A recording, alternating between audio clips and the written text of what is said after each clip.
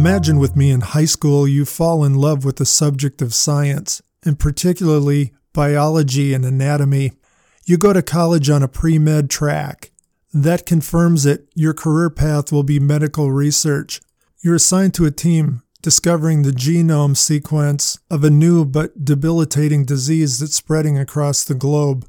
You pour yourself into your work, knowing you're making a difference.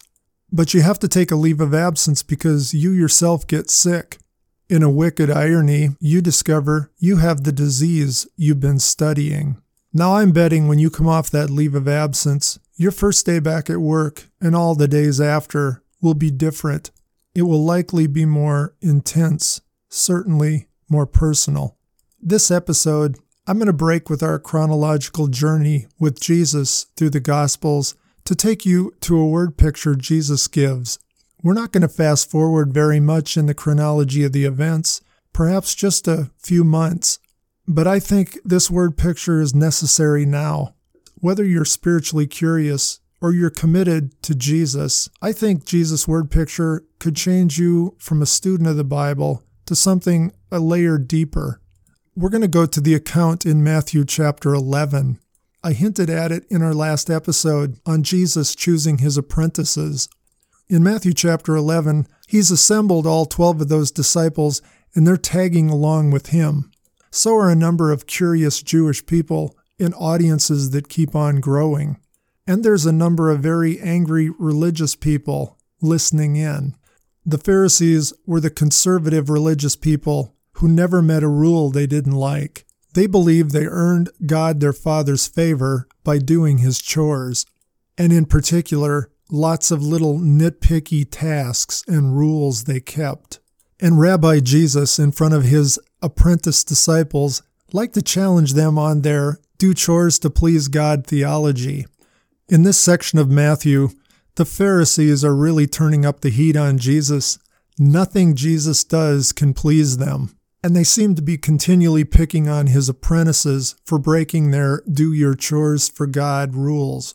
It's here we come to a word picture that may have changed the lives of many in his audience, and it may well change yours. Surrounded by Jews in his audience who had been picked on by the nitpicky do your chores for God rule-keeping Pharisees, and by his apprentices who were being picked on by those nitpickers, Jesus said this, "Come to me, all you who are weary and heavily burdened, and I will give you rest. Take my yoke upon you and learn from me, for I am humble and gentle in spirit, and you shall find rest for your souls. For my yoke is easy, and my burden is light." Now those three verses, Matthew 11, 28 through 30, may not have struck you much right there, but I think, as I explain this to you, it may hit you pretty hard. Let me break it down piece by piece. Come to me. Some have called this passage the Great Invitation. He had challenged his would-be apprentices, his disciples, "Come, follow me." Using the same language, he says to the rest of the people in his audience, "Come to me." He explains who he's giving this invitation to in his audience, those of you who are weary and heavily laden, burdened down. What would that audience be burdened down with? The context clearly suggests these were religiously seeking people. What they were burdened down by and heavily laden over were all those nitpicky, do-your-chores rules of the Pharisees. Jesus promises to these folks who'll come that he will give them rest. This is a pretty important word to understand. The word means wholeness of body and soul. And I was made for this kind of sense deep inside. If you've grown up in a religious environment, I don't care what religion it is, trying desperately to keep a whole bunch of rules just wears you out and wears you down. Then Jesus extends the invitation. Don't just come, take my yoke and learn from me. I'll get back to that yoke. That's his word picture in a minute. But notice the invitation, come learn from me. Be my disciple. That's what disciple meant, learners. Come beside me and let me be your mentor, your teacher, like these 12 guys standing around me right now, my apprentices.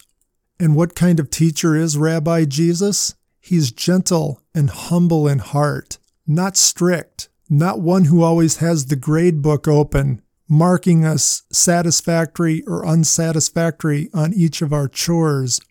He's a rabbi where you'll find rest for your souls. Jesus finishes the invitation by describing the yoke. It's easy and my burdens are light. Again, we need to know the definition at the time Jesus spoke these words. Easy meant it fit, and light meant it was manageable. It wouldn't weigh us down.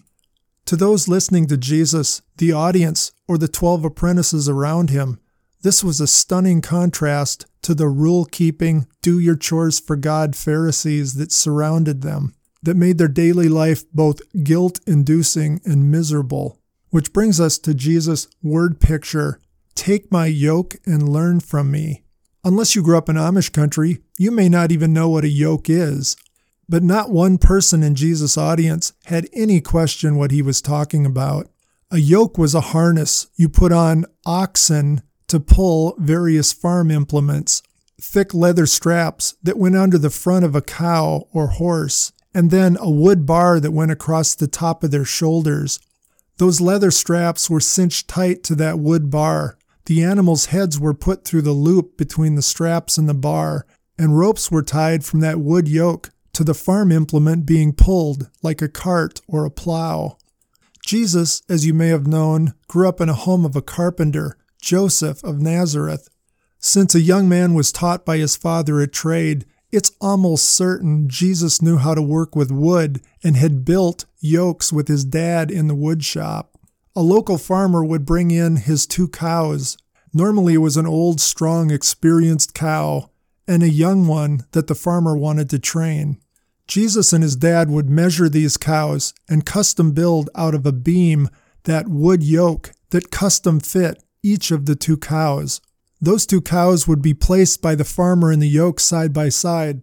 Then they'd be hooked up to the farm implement, let's say a plow. The old experienced cow, she knew what was up. She'd start heading toward the field, dragging the young cow, her apprentice, next to her toward the field. Very likely, that young cow had other ideas, like I'm going to eat me some of that grass right there along the path. But the old cow wouldn't have it. Being stronger and experienced, she'd jerk the yoke and jerk the young whippersnapper back onto the path to head toward the field. For a while, that whippersnapper would keep chafing in the yoke, but after a while he'd realize, this isn't working so well. I think I'll just let her decide what we're going to do today.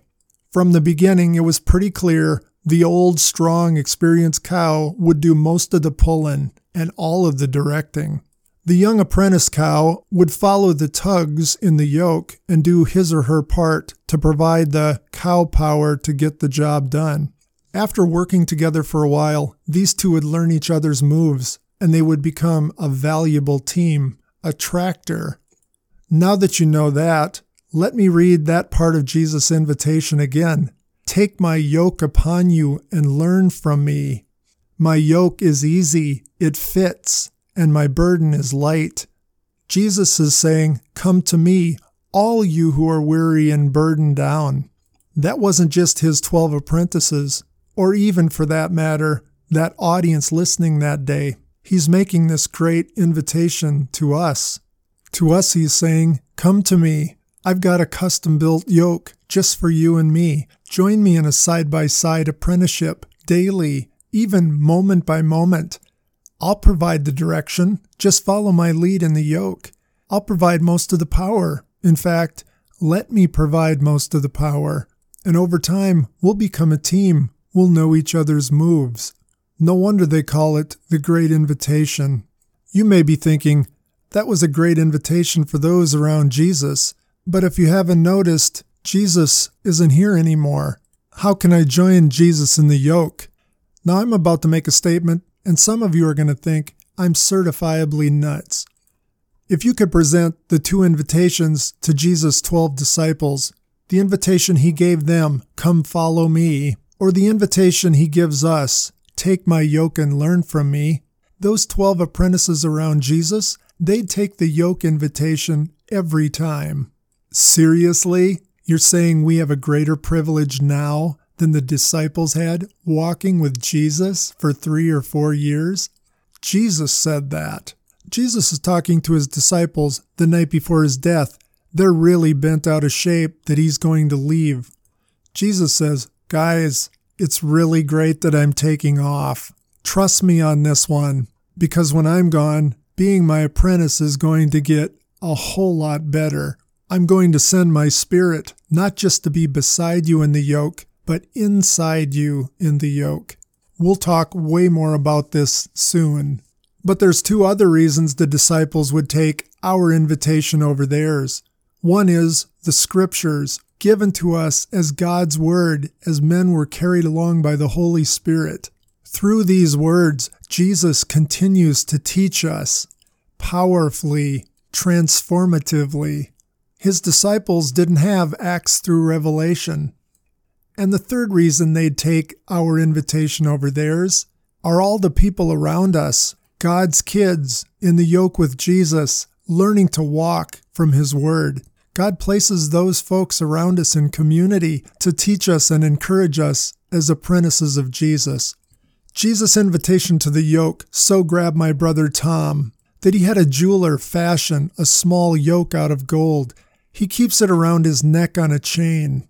He wears it as a constant reminder that he's accepted Jesus' invitation to the yoke, that what it means to be a follower of Jesus is to be side by side in that yoke in an intimate daily apprenticeship, to remind him to obey the tugs in the yoke from Jesus, and to lean on Him for the bulk of the power for his life, not to lean on his own strength. He's been wearing that for nearly 30 years, and I get the privilege as his little brother to watch what's happening in his life. From where I stand, he's learning Jesus' moves.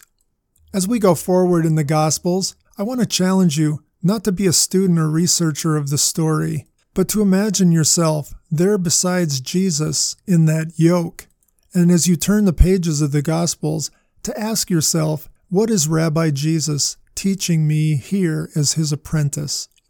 Okay, apprentices of Jesus, let's go back to following him around through the Gospels. Our next stop is a visit to the temple in Jerusalem. It's going to get exciting, and we'll see why in our next word picture.